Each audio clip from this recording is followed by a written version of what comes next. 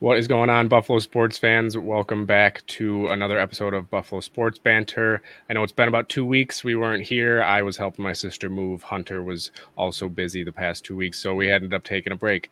And obviously, you can tell Hunter is not here again. But today I am joined by Jarrett Bailey, who is NFL writer for USA Today, host of the Pump Fake for the Believe Network.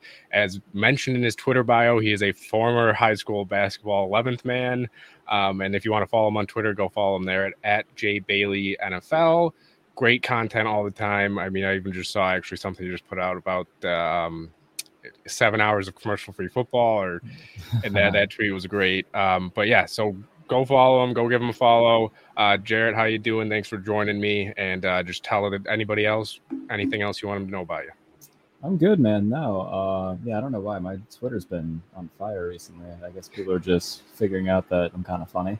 Yeah. So nothing too much, man. It's like that dead period between when mini camp ends and training camp starts. So just getting all my credentials ready to go on my little camp tour, and then we'll be back and rolling until March, and then we start all over again when hell even before March when we got Senior Bowl in January, Combine in March, and then draft in April. So it's a never ending cycle. This is the calmest it'll be all year if you're in the business of covering football. Yeah. I mean, it's gonna be a fun season though. A lot of things. I mean, I'm curious to see what's gonna shock us and shock everybody. But yeah, I mean, it. I know you recently on Twitter have kind of started getting into a lot of Bills fans really kind of following you, and I see you interacting with them a lot. Is that something that's kind of newer recently, or have you always just kind of had Bills fans around you? I don't know, like the past year or so, they've been pretty, I don't know, supportive of me, which I mean, I appreciate the hell out of. It's very nice. Um, I don't know, like I've always been like a Josh Allen guy the past couple of years, and anytime I tweet anything about Josh Allen, people get a hold of it. Um, and a bunch of like the Cover One guys and I are pretty tight. Just a lot of different noteworthy, Bills media people that I'm friends with, and I think it's just kind of built organically. Like I'm buddies with Matt Perino at Syracuse.com, who does a bunch of great stuff.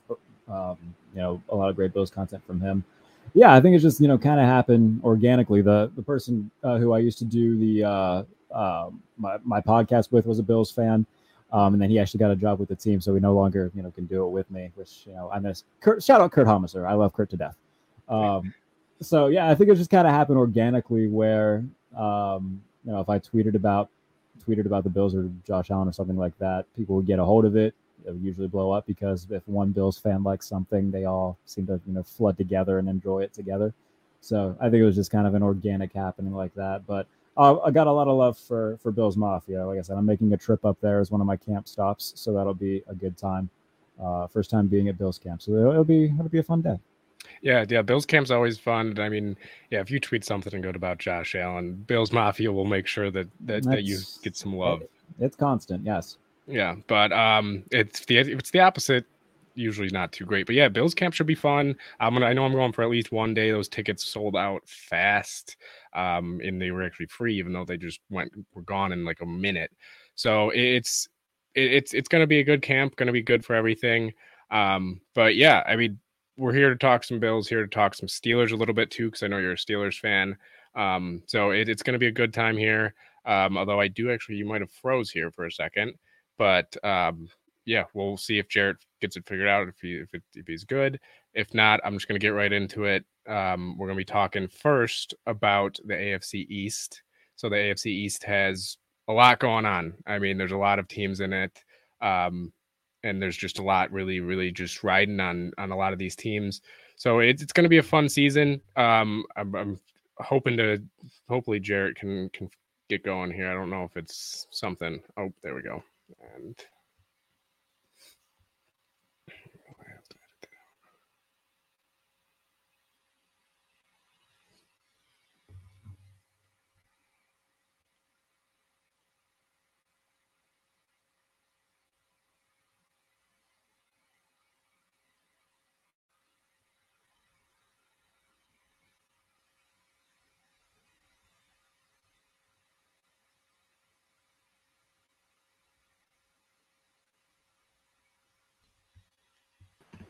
I have no idea what just happened. Oh, you're good. I'll be able to edit this easy. I mean, it's fine and everything. Perfect. Okay. Yeah. Okay. So I don't know where I was actually though, because I was talking and then I noticed midway through talking. But I think I know where I was. But okay. I mean, if we just want to get right back into it. But yeah, no, I'll be able to edit this. We'll be all good. And okay, cool. It's the upside of not being a live That show. is a very nice upside, yes. Yeah. So, all right, we'll just get right back into it. All right. I know that this video probably just cut a little bit, probably a little edit there. We had a little technical issue, but we're all good. We're still going. So from what we were talking about a little bit before, Jared's been getting into a lot of Bills fans following him. And we were about to get right into our topics, actually. So it was kind of perfect timing that it happened before we started getting into everything. So we're going to start, though, with talking about the AFC East. It's going to be a battle in this division this year. I know you're yourself a Steelers fan, so you follow the AFC more probably than the NFC. I know that the AFC East you've been talking about a lot recently too. But we got the Dolphins, Bills, Jets, Patriots, all teams that, for me, I can see making the playoffs. Patriots maybe not as much. But what are your just overall thoughts on the AFC East, on the battle for first, and how many of them do you think make the playoffs? I think it's the Bills division until proven otherwise. I think that Miami seems to be the hipster pick to win the division this coming into this year. Miami's had a good offseason, acquiring Jalen Ramsey, hiring Vic Fangio as the defensive coordinator. And that's getting a lot of praise, because Fangio is a good defensive coordinator. The only thing that worries me, and I talked about this with my friend JP Acosta from SB Nation, and he made a good point. And how long is it going to take for Miami to get used to this? It's a complete change defensively in terms of how they're going to attack offenses, because before they were a little bit more blitz happy. Vic Fangio is not a blitz happy guy, so it'll be interesting to see how guys like Jalen Phillips and Bradley Chubb, I think they'll still get theirs, and I think both of them are going to have solid seasons. And Christian Wilkins is a guy who can win one-on-one, but I think that there could be early growing pains depending on how much we see these guys in preseason and whatnot. But I think that their ceiling is definitely elevated because of the additions that they made. The Jets, I think, you look at how they did last year. They were a borderline playoff team with Zach Wilson and Mike White. They end the season kind of on a skid and finish with 7 wins. But you add Aaron Rodgers, along with that really good defense, Garrett Wilson, an offensive line that still needs maybe one more guy, but for the most part is solid if Mekhi Becton can stay healthy. Defensively, they just signed Quinnen Williams, who's one of the best defensive tackles in football. They got a really good front 7, and then maybe the best cornerback tandem in the league with Sauce Gardner and DJ Reed. So defensively, they're solid. Offensively, they'll get Breece Hall back, got Michael Carter. They got weapons on that side of the ball. And like I said, you got 7 wins last year with bad quarterback play. You add Aaron Rodgers, who I think at his best is still, a top 10 guy, then they're going to be right in the mix too. In terms of how many teams I think come out of this, I think it'll be those 3. If there will be multiple teams and if there will be 3 teams, I think it'll be those 3. I don't think New England's going to, just because one, those other 3 teams are head and shoulders better than them roster-wise. Belichick raises their floor, but we've seen already that having Bill Belichick doesn't guarantee you a playoff spot. They went 7-9 that year with Cam Newton in 2020. They won 7 games, I believe, last year. I don't see their floor or their ceiling being much higher this season. Like, you got Juju Smith-Schuster, you overpaid to extend Devontae Parker, and defensively they're still going to be solid. Like, you got Christian Gonzalez, that's good. Matt Judon, Josh Uche in the front 7. Like, defensively, we know the Belichick defenses are going to be good. Offensively, though, man, they're going to be a bore. And I don't see a very high ceiling for them on that side of the ball. So I think at least 2 teams, potentially 3. But as of right now, I think it would go Bills, Jets, Dolphins in that division. And then Patriots in 4th.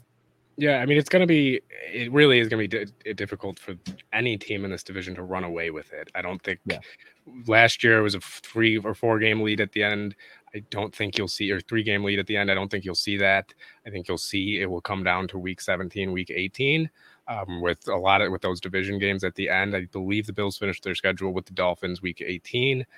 But it's gonna be a fun one. I mean, for me, when I'm looking at each team, when I'm looking at the Patriots, as you said, this defense, it's going to be the Patriots defense. They're going to have their great plays. They're going to be a great defense. It's Bill Belichick's forte. But yeah, offensively, I don't hate their offense. I like some of the pieces they have, but they don't have that superstar. They don't have that guy that can be that difference maker. And yeah, you get rid of a horrible offensive coordinator, Matt Patricia, who had no idea what he was doing. And yeah, that's better. But now you have Mac Jones going into his third year with a third different offensive coordinator. It's just going to get tougher for him to learn these. And now he's got Juju coming in. And, I just don't know how much that necessarily helps him. Like you said, is Juju going to be that guy? We don't really know yet. I mean, he'll definitely be a solid receiver, but I don't think he'll ever be a number one at that level of being a difference maker for our offense that can help lead them to a playoffs. Yeah. So, and with this division, if you were asking me if the Patriots were in that NFC, I would probably say that they make the playoffs, just squeak into the playoffs, or maybe win a division in the NFC. AFC, I think it's just too tough for them to make it. But yeah, and then when it comes to the Jets, I have the Jets a little lower than the Dolphins. I know everybody's got it back and forth with, especially even those three teams. It's just so close with everything. I just think that for me, it's more I trust Mike McDaniels as a coach more than Robert Saleh, and I know everybody's kind of back and forth on that as well because they're both coaches that are different style of coaches. They're completely, Mike McDaniels, especially even offensively, is just completely different. It's, we're going to go over the middle. We're going to have those anticipation throws with Tua, where the Jets, we still don't know yet what the offense is going to look like for them, but that it's probably going to be very similar to Aaron Rodgers' entire career. I mean, you got Garrett Wilson there. You got a lot of former Packers receivers. So I would imagine it's going to look a lot like that offense. And then you got the Bills, who disappointing end. I mean, everybody was very disappointed. I know everybody was calling for a lot of people's heads over here, but I don't know if you can necessarily have a season that I don't think you'll have a season that will end up being as physically, mentally, or just emotionally exhausting as last season for the Bills. So I don't think I'm one of the ones that I'm not really too worried. I'm more worried about the other teams getting better than the Bills themselves.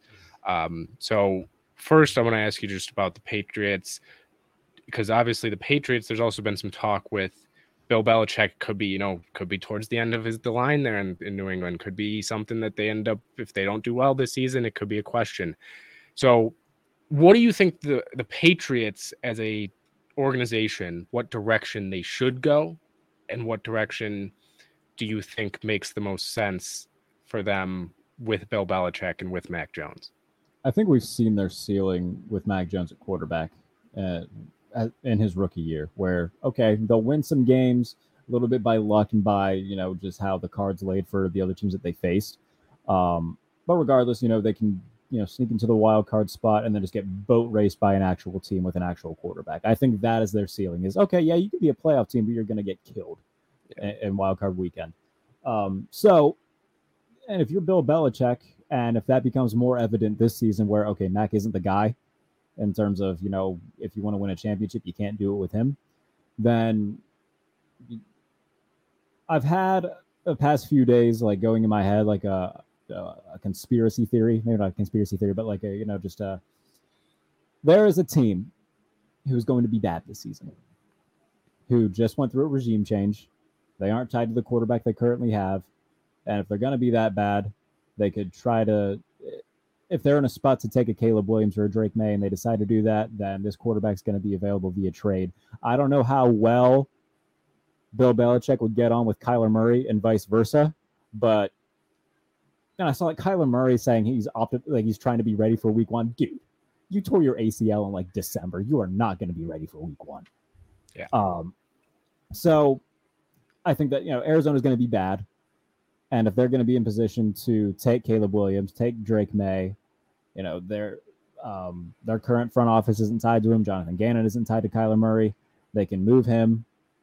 And if the cards fall where Bill Belichick decides that he needs a new quarterback, and if Kyler Murray's right there, the talent speaks for itself with Kyler. It's just a matter of, okay, how's that fit going to be personnel-wise and in the locker room and whatnot. So that's an option. If Kirk Cousins, maybe he's a potential option. I think that he would fit in well with a Bill O'Brien offense. So there's going to be some good vets available. I think that Kyle Shanahan is going to die before he lets Kirk Cousins go anywhere else next season. But there's going to be some options out there, or maybe they turn to the draft themselves. If they have enough tricks up their sleeve, if they finish poorly enough and have an opportunity to move up and take a guy, then maybe they do that. There will be options if they realize that Mac isn't the guy.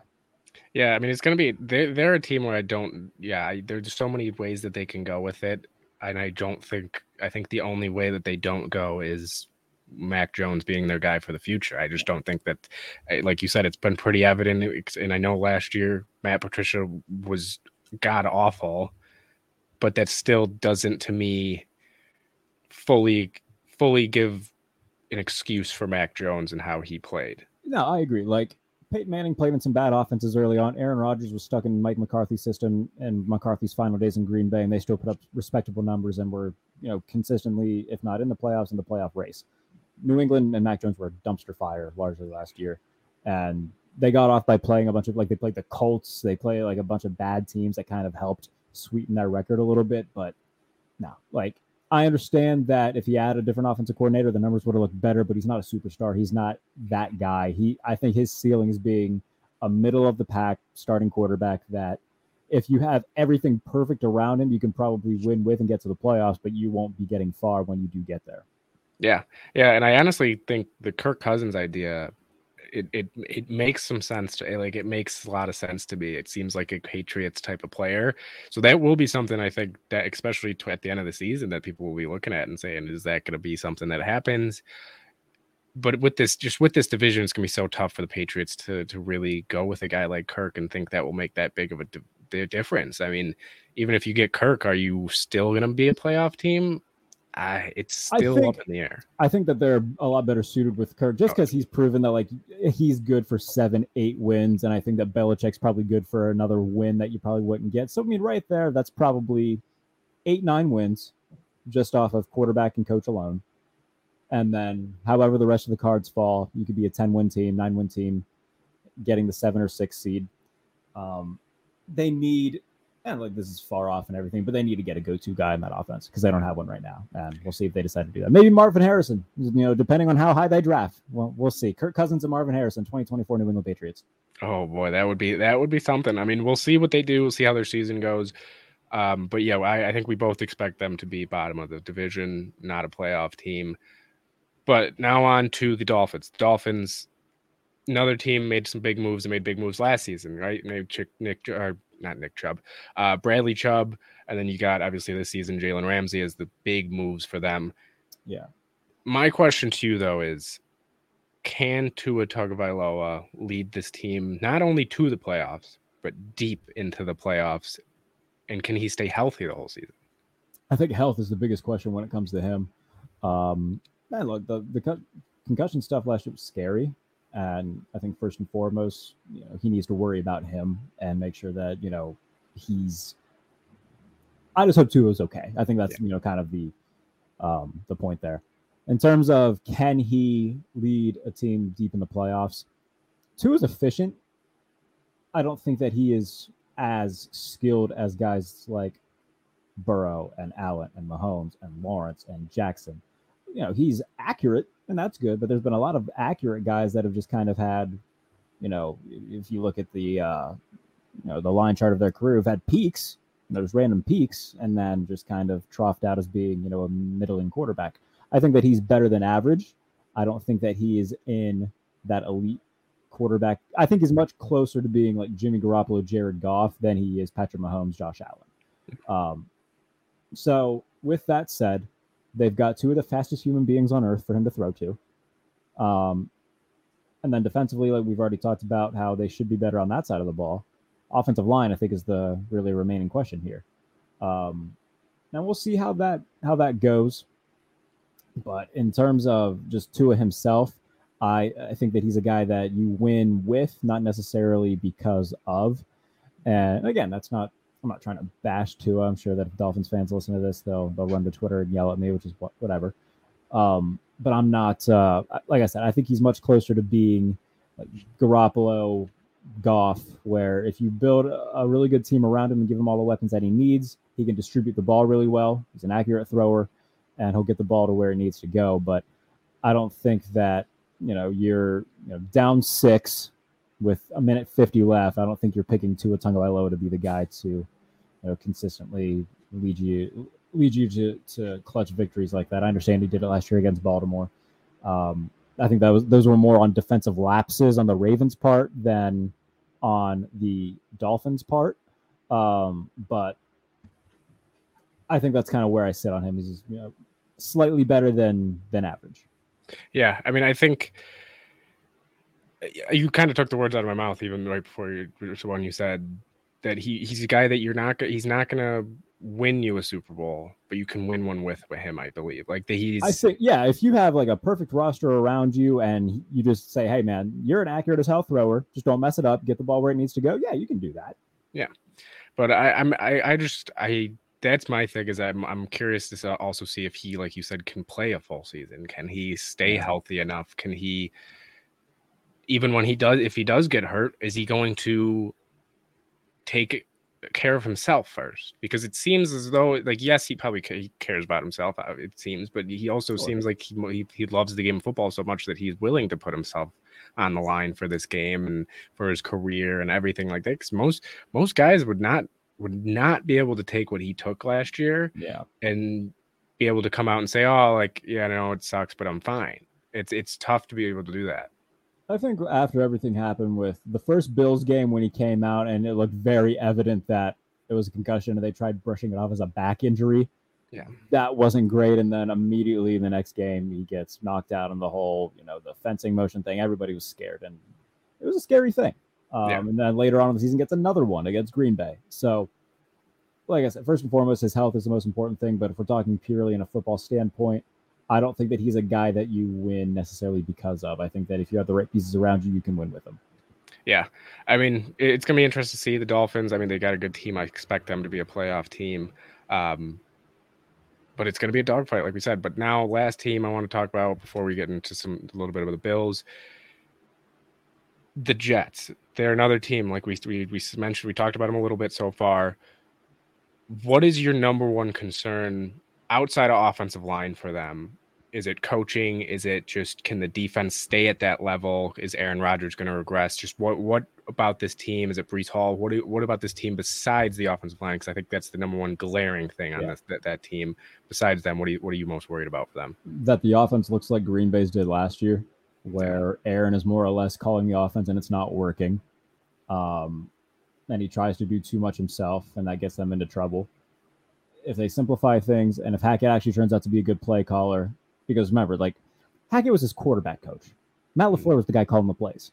So him just being Aaron Rodgers' buddy, I don't necessarily think that garners, like, the Jets as, being, immediate, like, I'm cautiously optimistic about the Jets simply because of the things I already pointed out. They were 7-win team last year with Mike White and Zach Wilson. I think that if they would have just kept, because they had Mike LaFleur in the building at OC, if they would have just kept him and brought in Rodgers, I think this goes over a lot smoother. We'll see with Nathaniel Hackett, I guess. That's really my biggest concern is the offense just going to be what it was in Green Bay last year? Because if that's the case, then it's going to be more of the same with the Jets.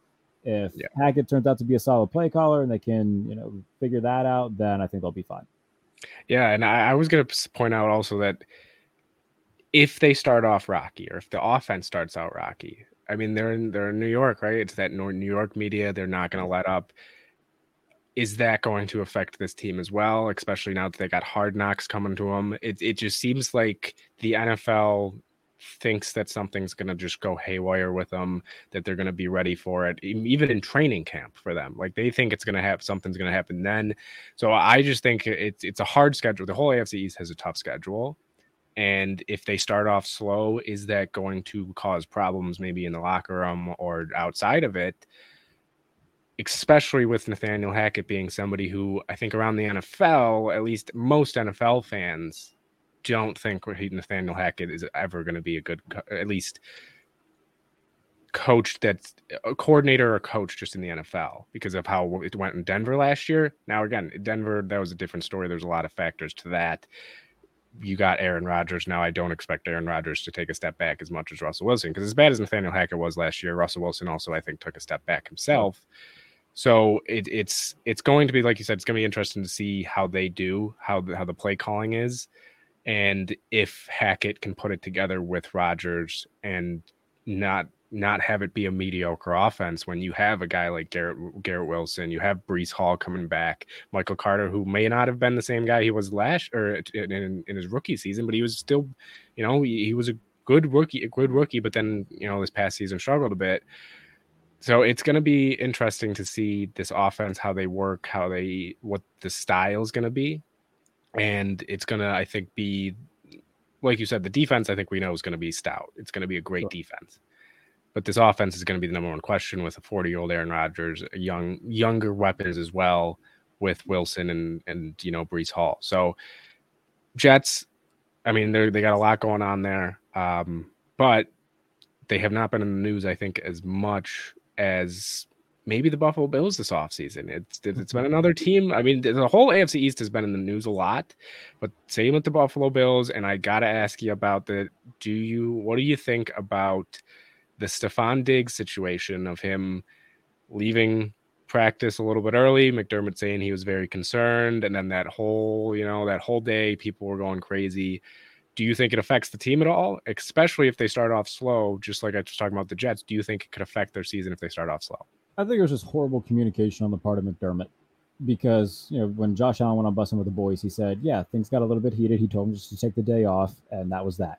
If McDermott said that, everything's fine. They say, yeah, we were talking earlier. I told him just to, take the day. We'll cool down. He'll come back tomorrow.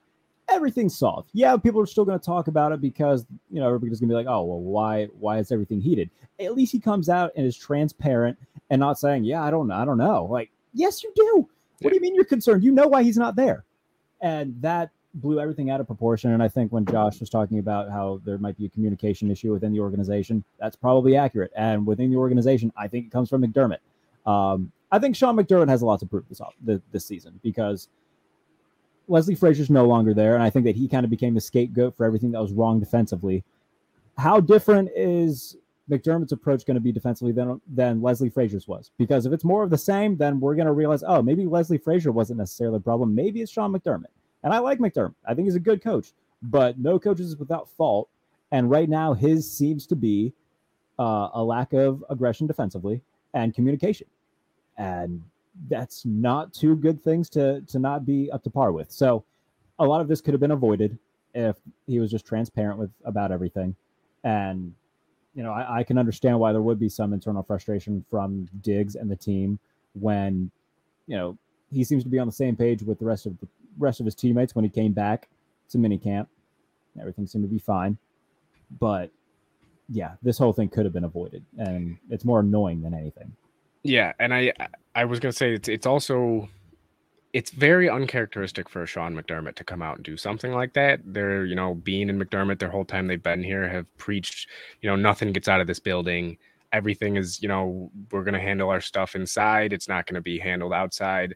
And it was just hearing him say that, I think, set people off a little more, because, it's not something that you'd expect your coach to say. And even if there was something really wrong, why would he want it out in the public like that when the media is going to eat it up, especially with how Diggs has his past of leaving Minnesota and everything like that, and just the whole Josh Allen kind of news this whole offseason and everything with his relationships and everything. It's just been a lot, and you add fuel to the fire. It did not help the situation at all.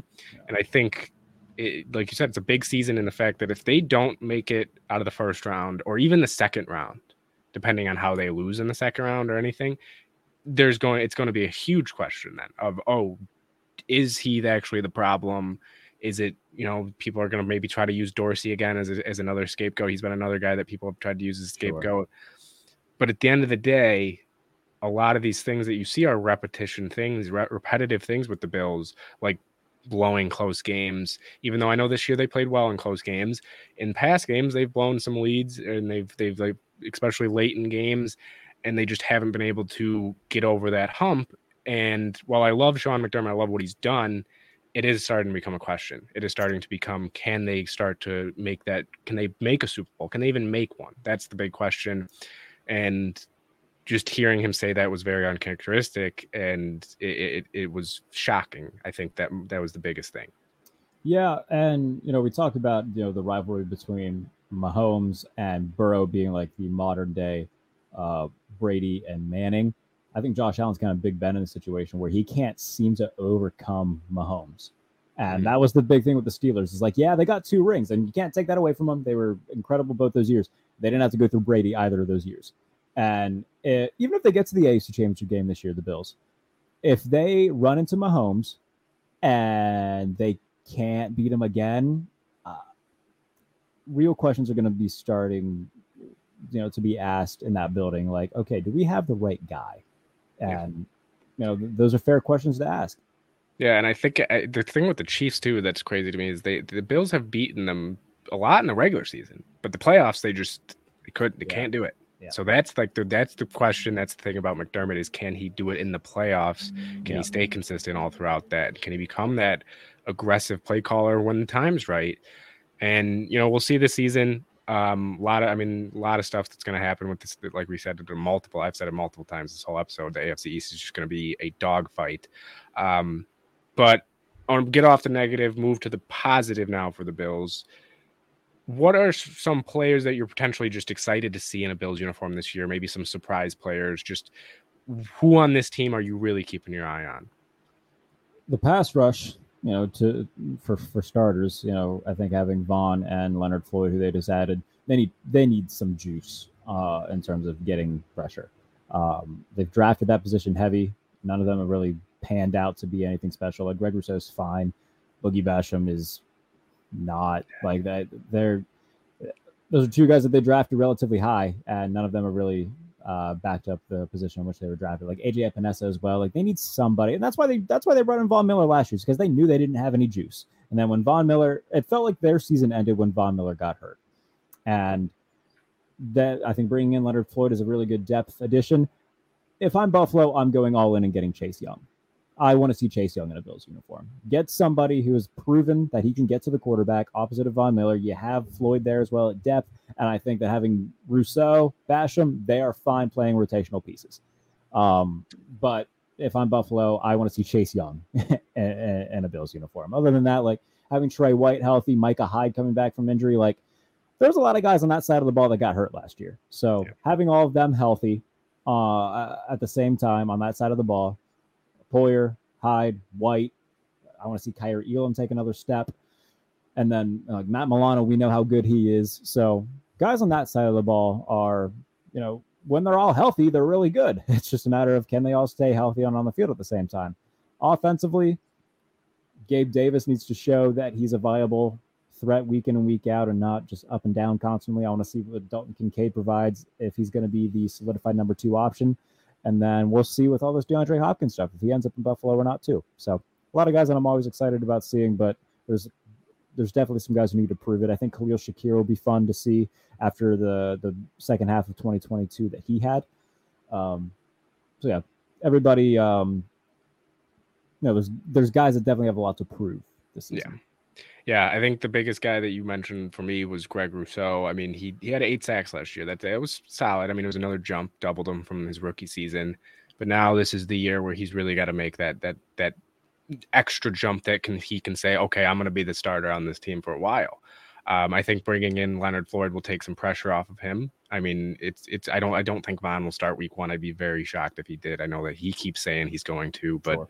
It's an ACL injury, and he did it in November, so it's going to be tough. And then offensively, I mean, Kincaid's the big one, right? The big draft pick that's everybody's excited about. But I'm also excited to see Deontay Hardy. I'm excited to see how the Bills use him. Hasn't done too much in his career yet, but he's a big yak guy. I'm excited to see how they use him in this offense. I think he's an upgrade over Isaiah McKenzie, at least from his analytics, everything like that has been upgrades over McKenzie. And McKenzie, as much as everybody loved him, he just wasn't that guy that could take over that third spot.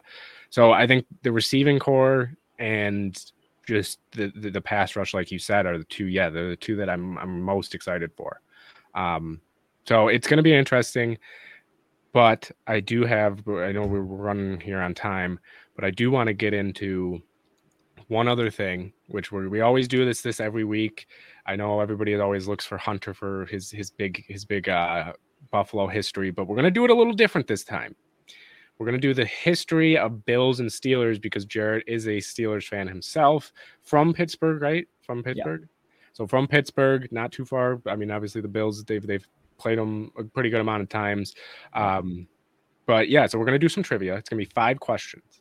Okay. If you can get it right, I told you there was going to be before the show, I told you it's going to be a little prize if you get them all, which is going to be a Built in Buffalo, any t-shirt that you want from the Built in Buffalo catalog. Oh, how exciting. A ton of them. Okay.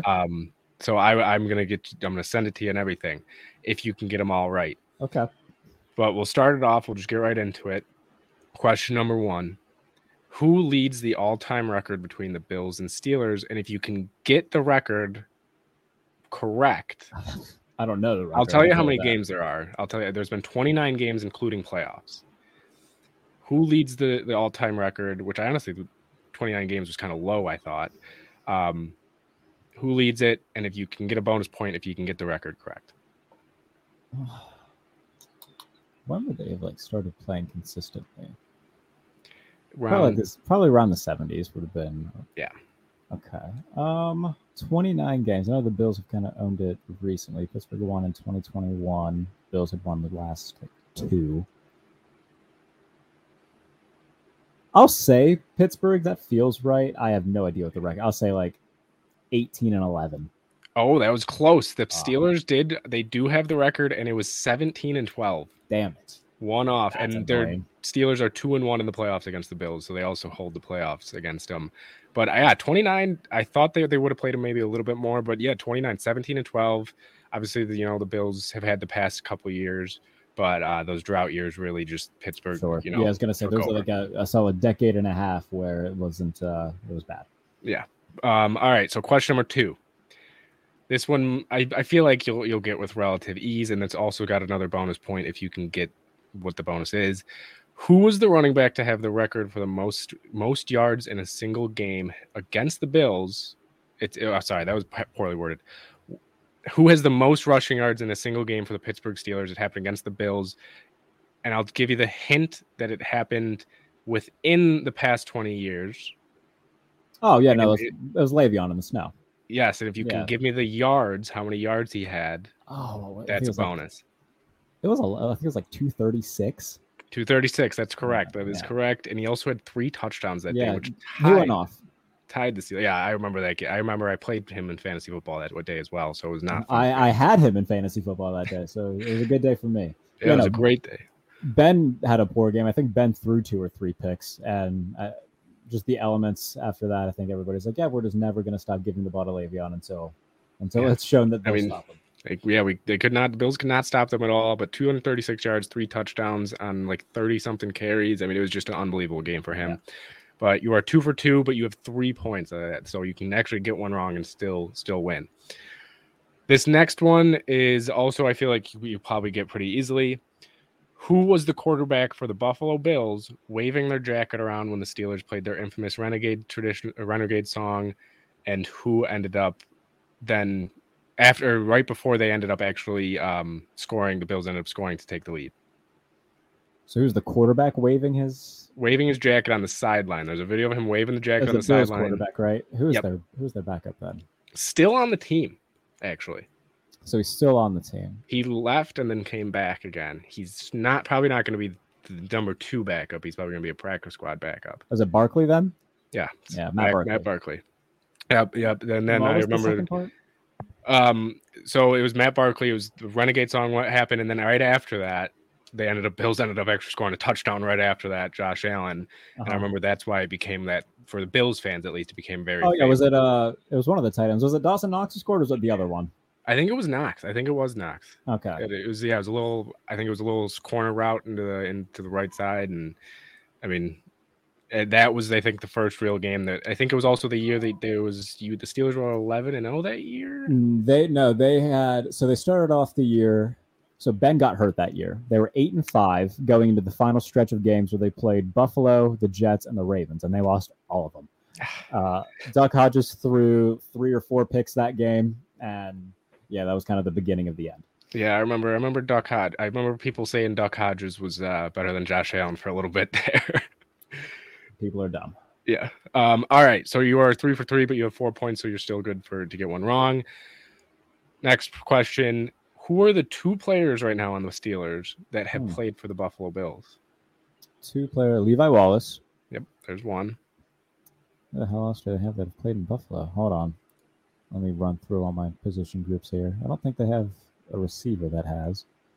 I don't know if he ever played. I don't think he ever played a regular season game for the Bills. He might have. He might have gone in just late in the game.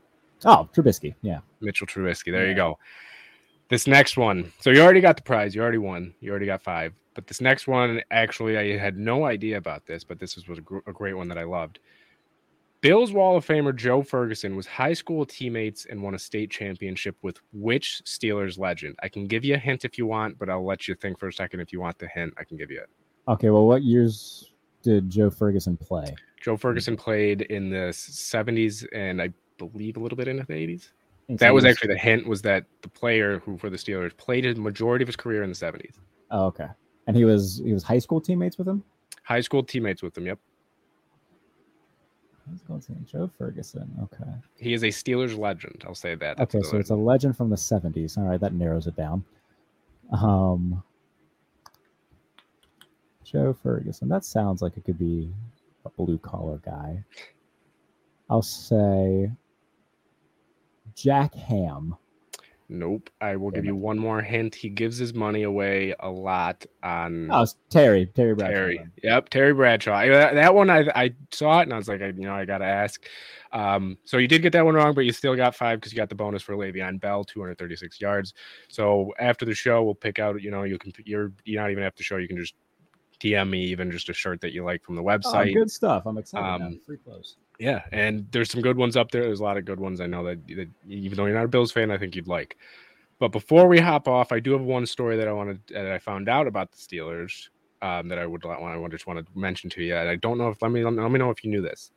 So I was reading. This is actually from Buffalo Fanatics, another great page. Go check them out as well. But despite all of the Steelers' success that they've had, they haven't always been good. This is what they wrote. The Steelers have not always been good. In fact, they had a drought of their own spanning 38 years, 38 seasons, all the way from 1933 to 1971. Mm-hmm. Pittsburgh made the playoff only one time in that whole entire 38 years without winning. It's for this reason that during the NFL and AFL merger, Pittsburgh was ousted from the NFC to the AFC, going from elite company to lower level AFL teams. So that's why they are in the AFC. I didn't know if you knew this. I had no idea. So I guess that's part of the reason why they moved from the NFC or from the NFC to the AFC technically when they merged. Yeah, no, they were horrible until they took Joe Green in the 69 draft and then started to get better. And then they took Bradshaw in 70, and then they had the draft in 74 where they took 4 Hall of Famers in the same draft, and then everything was peaches and rainbows for the rest of the decade. So this is my question to Bills Mafia, to anybody listening. You can comment it down below. Would you rather have the 38 years with one playoff drought or 17 years of nothing, no playoffs at all, the Bills? I know that's obviously a tougher question. I'd probably say I'd rather have the 17 years, but again, if I can get the success after that the Steelers have had, I'll take 38 years of one playoff and then the success. Yeah, I mean, Pittsburgh's a model of consistency. The whole 3 head coaches since '69.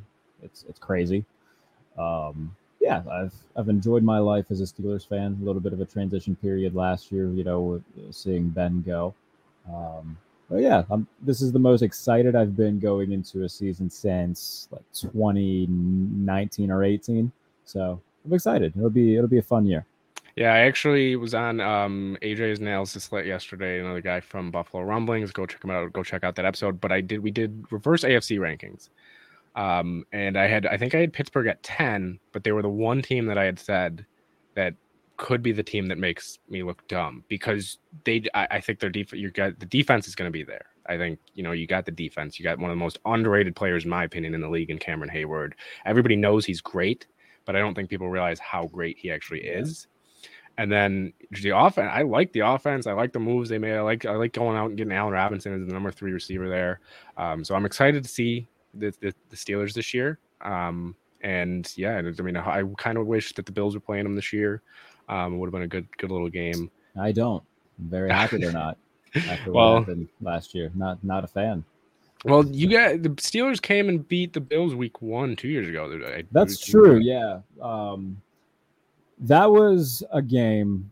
I fully went into that. I was like, all right, they're probably going to lose. If they keep it close, I'll be happy. And then they have Miles Killebrew blocks the punt. And then who the hell? I think it was Ulysses Gilbert scooped it and scored it. And then Ben tossed a touchdown to Deontay in the back left corner of the end zone. And Deontay made a fantastic catch. And yeah, second half, they were just... Josh couldn't move the ball whatsoever offensively. They had a 4th down stop that I think kind of sealed it. So, yeah, it was a game I didn't expect them to win whatsoever, and they did. And then last year where they almost put me in the hospital in that Cincinnati game to begin the season. Yeah, I'm hoping that this year's week 1 won't be as cardiac arrest risking against the 49ers. This is their first home opener since 2014. For the Steelers. Wow. It's been almost 10 years since they've crazy. That's actually I'm wondering how if that's like got to be up towards a record, right? I think I would assume so. The thing is that somebody who pointed this out to me. Derek Brown from All Steelers. He pointed out that it just so happens that the past 8 years, Pirates games, they've had a series on week 1. So the way with parking and everything, since the stadiums are so close, they didn't want to have 2 games going on at the same time. So the Steelers get shipped away for that weekend and open up Heinz Field or now Acrisure Stadium week 2. But now they get to open at week 1 at home, which is something that, like I said, hasn't happened since 2014 when they played the Browns, and that's the game that Antonio Brown kicked a punter in the face. Fun fact. That is, I did not know that it was a week 1 game actually, but that is, everybody, and every NFL fans remembers that moment. Oh, sure. When Antonio Brown, I mean, there's a lot of Antonio Brown moments, including almost becoming a Buffalo Bill. But happen. Yeah, but all right. Yeah, that's all I got for today. That's all we got for today. I mean, it was a great conversation. Great having you on. Appreciate you coming on. I mean, It's always, I know, like I said, we always have some interactions here on Twitter, but, it was nice to be able to have some sports banter on the podcast. So thanks for coming on. Anything you want to just let the viewers know about that's coming up for you or anything just big, just go ahead and then we'll log off here and yeah. So anything you got? Yeah, follow me on Twitter at JBaileyNFL. I did my power rankings on USA Today, quarterback rankings in USA Today. And then on YouTube, I watched the tape series. I did one on Josh Allen. I think it's pretty good. Go and watch that. I've also done ones on Trevor Lawrence, Justin Fields, Kenny Pickett, and then my newest one is on Justin Herbert. So please go watch that. Subscribe to my YouTube. Send me nice things. It's great. And then outside of that, like I said, camp. I'll be at Steelers camp. I had on my schedule that I'll be going up to Bills camp. I'm still going to be trying my damnedest to do that, aiming for July 27th, 28th to go to Bills camp. And then at the tail end of everything, I'll be at Commanders camp. So 3 little pit stops. Maybe I'll make a pit stop in Philadelphia. We'll see how everything goes. And then, rolling throughout the NFL season. It'll be fun. Yeah. It's exciting time right now. Getting to that time, and I'll be at one of the camps, so I'll have to let you know if we're at the same one. But yeah, I mean, it's gonna be a fun season. A lot of good things. Good talk today. And yeah, go follow YouTube. Go follow his Jarrett's Twitter. Everything. Great content. Great everything. So yeah, it's just getting to that time, man. Getting to that time, and where everybody's excited. So. Thanks for tuning in, everybody. Like, comment, subscribe down below. Let us know what you think. Go check out the other Built in Buffalo shows. They do great live shows over there. Izzy, all those guys. I mean, just all of them. But it's a fun time. So appreciate you guys listening. Next week we'll let you know if Hunter's going to be here, if I'm going to be here. We both should be here next week. But yeah, Jarrett, thanks for joining me again. Absolutely. It's been a pleasure, and we'll have to have you on again later in the future when maybe with the Steelers and Bills meet up in the playoffs. We'll do a little preview show. Sounds good, buddy. But yeah, so thanks for coming on, and everybody, thanks for tuning in, and go Buffalo.